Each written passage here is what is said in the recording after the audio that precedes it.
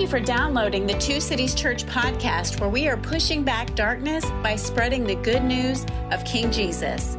And now, here is this week's message from Pastor Jeff Struecker. Talk about gifts for a few minutes, and let's just be honest. The best gifts are the kind that you use all the time. Not the gift of the family heirloom that somebody passes down and you put it on the shelf and you take it down like twice in 50 years. Those gifts are pretty awesome, but you don't get a chance to enjoy them. The best gifts are the kind like a t-shirt that your best friend gave you, and you wear that t-shirt every day. Guys, you know what I'm talking about. It stinks so bad, you could stand it up in the corner and smell it as soon as you get in the room. Ladies, you've worn that t-shirt so much that it's completely falling apart. It's threadbare. That's an awesome gift. The best gifts are the kind of gifts that you get to use all of the time. And then there are some gifts that if you don't use them, you lose them. Now, I'm talking specifically about the gift of a gym membership. Women, when your husband gives you a gym membership, I don't know what that means, but I do know this: if you don't use it before the membership expires, you lose it. Or guys, maybe she gave you some power tools, and there is definitely a reason behind those power tools. She expects you to pull them out and to use them to fix something in the house. That's why you got the power tools. Some gifts you use all of the time. Some gifts, if you don't use them, you're just going to use or lose them. And I want you to think about faith as a gift from God. I want you to think about it as the kind of gift that I get to use all of the time. But I also want you to think about it like this: if you don't use it, that faith gift starts to wane. In fact, I'll just tell you where we're going to go with this sermon. I'll make it really easy for you. Here it is in one short statement. The gift of faith gets better the more often that you use it. It's not one of those gifts that you use it one time when you pray a prayer to get out of hell. It's the kind of gift that you depend on every day, all day long. There's never a day that you get up that you don't need the gift of faith, that you don't need to use your faith. And we're in this Christmas season. We're studying through this really unusual passage in the Bible for Christmas. But if you do the Advent calendar, Advent wreath, Advent calendar, the ideas in Romans chapter 5 are exactly what you talk about during the Advent season. Last week, we looked at Romans chapter 5, verse 1. Today, we're going to build on it and add verse 2 to this passage. Let's take a look at Romans chapter 5. And if you've got the mobile app, you can just read it right there in front of you. If you're watching from home, if you're in this room, it's on the screens for you. Here's what the book of Romans says about faith. And pay attention to how often this word shows up in two verses. Therefore, since we have been justified by faith, we have peace with God through our Lord Jesus Christ. We have also obtained, look at this, access through him by faith into this grace in which we stand, and we boast in the hope of the glory of God. Now, what we said last week is that the greatest gift ever given was given around Christmas time, and it wasn't wrapped in a package with a bow on top. It was actually God giving his people the gift of himself. God is the ultimate gift. That's what Christmas and the incarnation, God taking on flesh, is all about. And when we got the gift of God, he also brought us a few other gifts. So last week, we looked at verse 1, and we saw the gift of peace. Today, we're going to look at verse 2, and we're going to dissect this verse and look at the gift of faith. And the gift giver, the perfect gift giver, gives perfect gifts. And so I just want you to understand something about faith. Faith is like a muscle. faith is kind of the more that you feed it, the stronger it gets. The more that you exercise it, the stronger it gets. If you don't use it, it starts to wane. And if you're sitting here in this room thinking to yourself, Jeff, I need you to help me figure out how to use my faith, how to grow in my faith. Well, I'm going to give you 3 things, and the first one is on the screens right in front of you. Here's the first way to help grow your faith this week. Faith is ultimately the doorway, not a doorway, but it is the doorway for you to have access to God's grace. This is what Romans chapter 5, verse 2 is saying. If we were to break these 2 verses down, you see twice in these 2 verses about what faith does for God's people. Back in verse 1, it said that faith justifies us. Now, the word justify is kind of like you committed a crime. Stay with me for just a second. You committed that crime in public, and the judge saw you commit the crime. And now you're going to have to stand in his courtroom, and you're going to have to plead guilty for this crime because you know that the judge saw you. That's the setup for the word justified. But justified really means instead of getting the punishment that that crime deserves, check this out, y'all. The judge gets off of the bench and goes and takes your punishment for your crime that you committed right in front of him. And he pays the penalty for that crime. That's what the word justified really means. And the writer of the book of Romans, a guy by the name of Paul, says that we have been justified. The judge of the universe got off of his throne and took our penalty, and he did it because of our very simple faith. Then in verse 2, it takes it a step further. He says, not only did he justify us by faith, but he also gave us access by faith. Do you realize that that word access is literally describing a doorway? It's saying that there is a doorway that you can't get through any other way except by going through it through faith. And if you will place your faith in the Lord Jesus Christ, we call him King Jesus around here. If you will put your faith in King Jesus, he gets you into a room that nobody else on the planet can get you into. He gives you access that nothing and no one, please hear this very clearly, your good works, your religious deeds, giving money cannot give you access to what Jesus gives you access to. It only comes through faith. Very simple, but very honest faith. And then verse 2 wants to make sure that you totally understand the access that he's talking about. So he says, here it is. The access that you get through faith is the grace of God. I want you to think about it this way. We're talking about Christmas, right? God in heaven loves you so much that rather than leave you in your state of sin and separated from him, he would leave heaven and come to earth in the form of a child. That he would take on flesh on our behalf so that we could have access to him. And then we get a chance to see this child grow in wisdom and stature with both God and men. And then one day, this child who is perfect and pure and innocent will die a terrible martyr's death on the cross. And the Roman soldiers that are executing him say, surely this man must have been the Son of God because of the way that he died. They get to see the grace of God on display for the world. And then some ladies show up to anoint his body 3 days later, and they go to a tomb in a garden, and that body is no longer there. They get a chance to see the grace of God because they see him in his full glory and his resurrected state. That's what we get access to through faith. You see, what the Christmas message really says is that God doesn't leave us to figure it all out ourselves.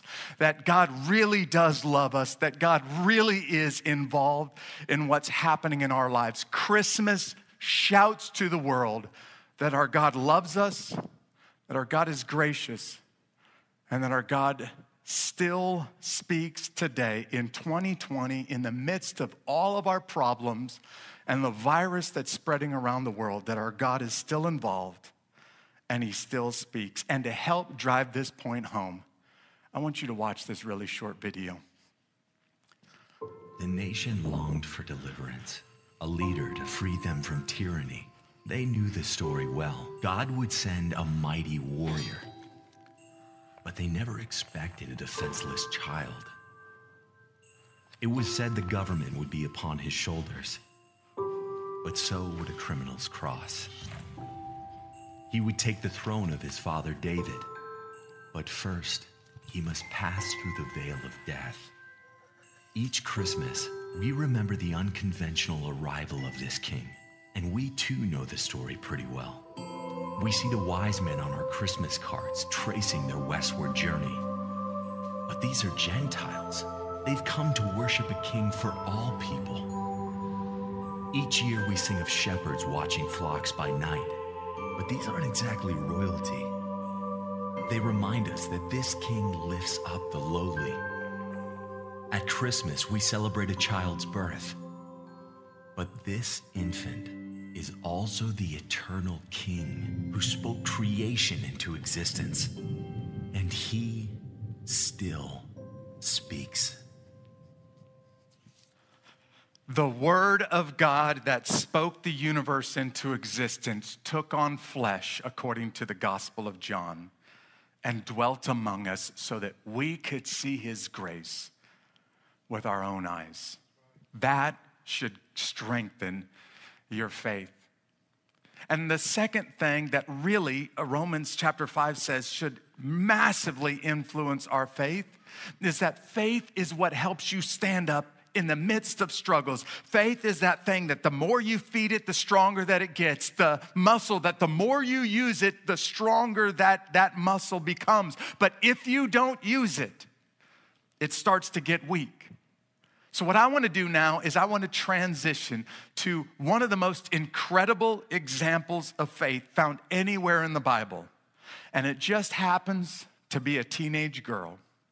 And this is found in the book of Luke in chapter 1. And I want you to hear Mary's faith. I want you to hear how strong this girl's faith is. Luke chapter 1, starting in verse 26. Here's what the Bible says. It says, in the 6th month of her cousin Elizabeth's pregnancy, an angel Gabriel was sent by God to to a town in Galilee called Nazareth, to a virgin engaged to a man named Joseph of the house of David. The virgin's name was Mary. And the angel came to her and said, greetings, favored woman, the Lord is with you. But she was deeply troubled by this statement, wondering what kind of greeting this could be. And then the angel told her, don't be afraid, Mary, for you have found favor with God.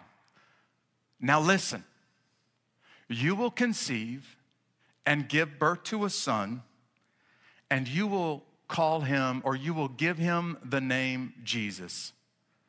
He will be great and will be called the Son of the Most High, and the Lord God will give him the throne of David. He will reign over the house of Jacob forever, and his kingdom will have no end.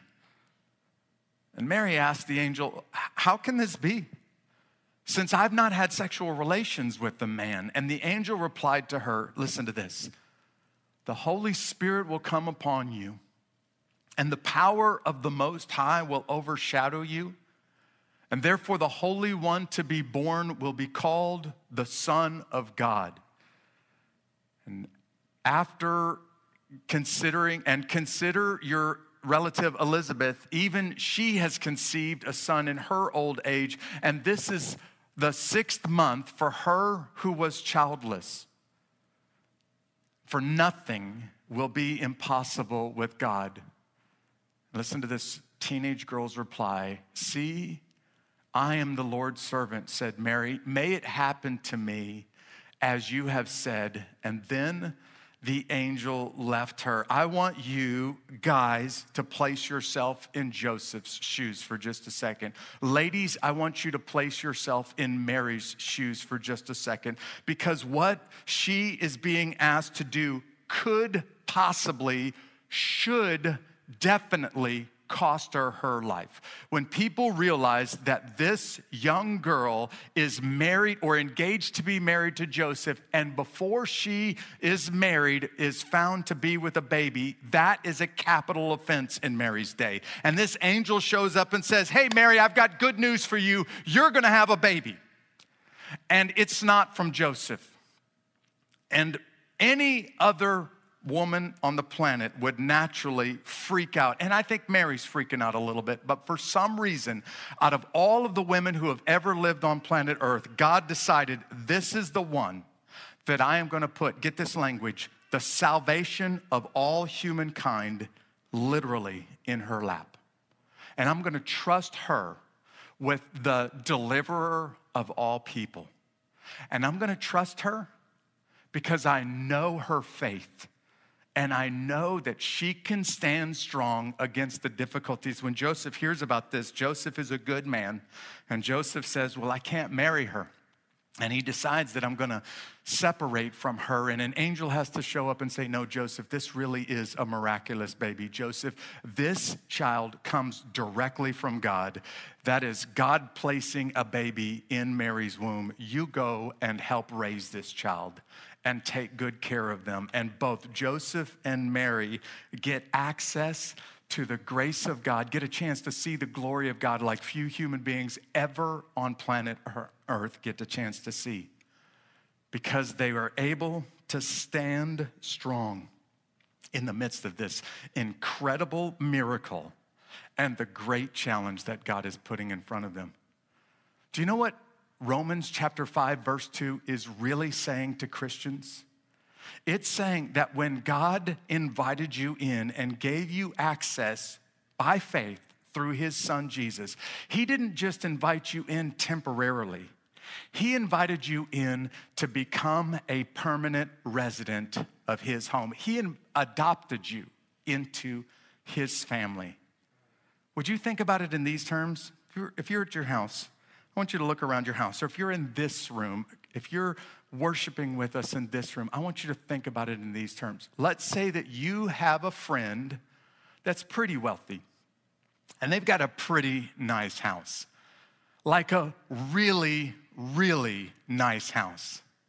I mean let's just say they got a house that looks like this right here on the screens, right? And they say, hey, well, I want you to come over to my house. Why don't you celebrate Christmas with me and my family at my house? I want you to come and to enjoy time with me and hang out in my house. That doesn't really adequately describe the kind of access that God is giving his people. You see, if they invited you to come over and to hang out for a little bit, it would be pretty cool to hang out in a house like this for a little while at Christmas time. But really what God is doing is saying, I prepared a bedroom for you. It's all yours. I don't ever want you to leave. You move into this house and you spend the rest of your life with me in my house. That's the kind of access that God is giving his people. That's what faith does for us. And when you get up tomorrow morning in that house, you know that I've got nothing to worry about, because the guy who handles the house, the master of the house, has everything under control. So I've got nothing to worry about. I need you to hear this right now. If you're stressed out and freaking out just a little bit about what 2021 is going to bring, because the entire world is in turmoil right now. In the year 2020, nobody on the planet saw us going through what we went through this year. And lots of people all over the planet are stressed out a little bit, maybe stressed out a whole lot about what the future is going to bring. But I just need you to hear this from me. I'm not worried at all. And the reason that I'm not worried is because I know my Father, who owns houses bigger and better than that, has got everything in the palm of his hand. And I don't have any reason to stress. And by faith, I can stand strong when everybody else around me seems to be freaking out just a little bit on the inside. I need you to hear this when you're stressed out a little bit. I need you to hear this when your faith starts to get a little bit weak. Listen to me, y'all. It's not the strength of your faith. It's the who you're putting your faith in. It's his strength that really matters. And when you've got the sovereign king of the universe who says, I want you to come be part of my family. I want to adopt you into my family. I want you to live in my house, and I'm going to take care of everything. You have nothing to worry about. You can stand strong when you've got faith in a glorious God like that. Which brings up number 3 on the list. My faith, your faith, helps you to see the glory of God, maybe more clearly than you've ever seen it before. Picture in your mind how bad Abraham longed to see the face of God. I want you to think for just a second about how much David, the warrior, poet, king of Israel, wanted to see God with his own eyes. Because Mary gets a chance to see what our faith fathers for thousands of years long to see. She gets a chance to see God's glory on display. She gets a chance to look at the face of God as he grows up with her in her home. And if you want to see just how bold, just how strong this teenage girl's faith is, listen to how she responds to the angel. Back in Luke chapter 1, let's skip over to verse 46 for just a second and listen to the way that she responds to this messenger from God.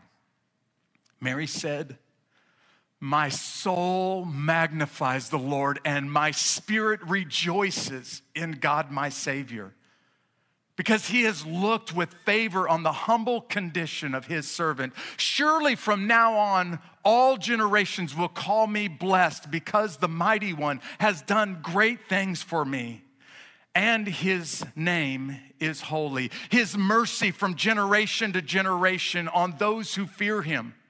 He has done mighty deeds with his arm. He has scattered the proud because of the thoughts of their heart. He has toppled the mighty from their thrones and exalted the lowly. He has satisfied the hungry with good things and sent the rich away empty. He has helped his servant Israel, remembering his mercy, listen to this, to Abraham and his descendants forever, just as he spoke to our ancestors. Mary knows I get the privilege of seeing something that Abraham longed to see.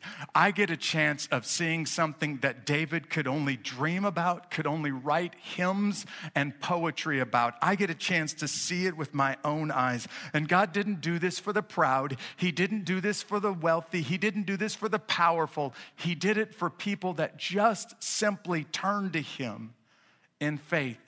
Mary says, I get a chance to see the glory of God right in my living room. And I'm telling you, God is still available. God is still accessible to his people, just like he was when he showed up on that Christmas morning with Mary. God wants to enter into this relationship with you. And if you have a relationship with him, he wants to strengthen this relationship, but it all starts with faith. I need to define this word for you now, because faith is much more than just some intellectual belief that there really is a God. His name was Jesus, and he lived 2,000 years ago in Palestine. That's simple knowledge. No, faith is more like a rock-solid hope that no matter how steep the mountain gets in front of me, I know he's got me. I know he will be with me. I will not worry. That's the difference between knowledge and faith. And when you have this genuine faith, you get a chance to see the grace of God. You get a chance to stand strong amidst whatever life throws at you next. You get access to the glory of God that the fathers of our faith back in the Old Testament could only dream about. I'll wrap up today by telling you this story, true story, about this long drive that I did through the mountains of Afghanistan back in the global war on terrorism. I was a chaplain serving in the U.S. Army in the 2nd Ranger Battalion. And we were doing a mission way in the remote part of Afghanistan. And we went in by vehicles on our gun trucks. And while we were in there on the target doing our thing, one of those gun trucks lost their infrared lights, which means for the rest of the trip back to our base, we were gonna have to either drive with our white lights on, which is a invitation to die, or we were gonna have to drive with no lights on this gun truck, which is also an invitation to death, because these steep mountain roads were nothing but just two rocky paths where the wheels of your vehicle would fit along, and if you went too far to the right or to the left, you would tumble down a cliff 1,000 feet or more. Several gun trucks in a convoy, and one of them, the infrared lights went out. So the boss said, hey, does anybody have any experience driving completely blacked out? And of course, I'm the guy who, when I was a sergeant, drove the back roads of Fort Benning, Georgia at 70 or 100 kilometers an hour with no lights whatsoever, back before we figured out how to put infrared lights on vehicles. I was like, well, actually, I've got a lot of experience driving blacked out. They said, Chaplain, we need you to drive this gun truck in the middle of the convoy. We're gonna put gun trucks all around you, but we need you to drive this gun truck back because we can't leave it here. And if we turn the lights on, you can see us from miles away. We just become an easy target for everybody in the valley. So I started driving this gun truck in the middle of this convoy. Everybody else had infrared lights on. I was using my night vision goggles, and I could not see inches below me. I could see listen to this.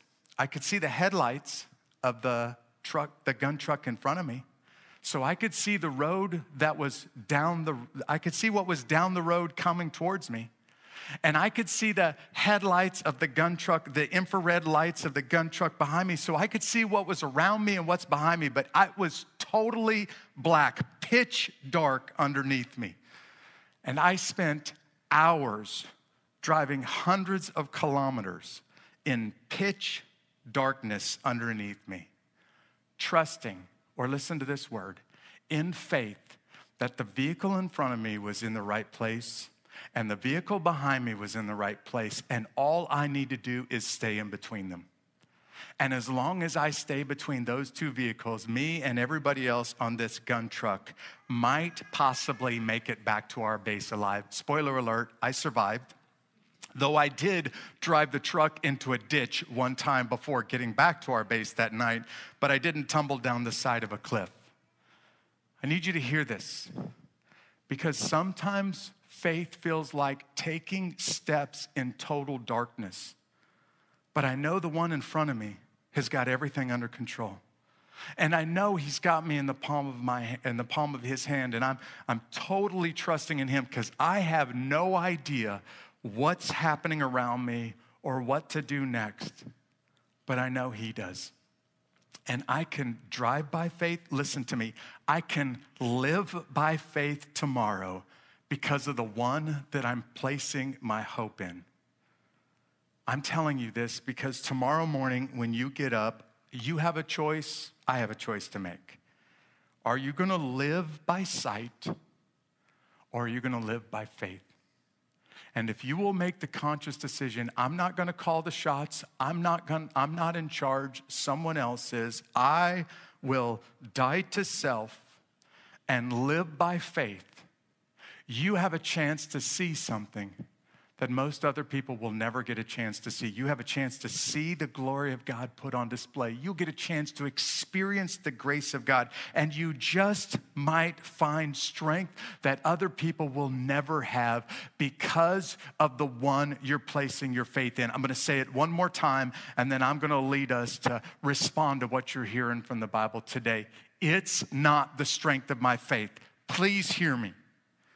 It's the strength of the one that I'm placing my faith in that matters.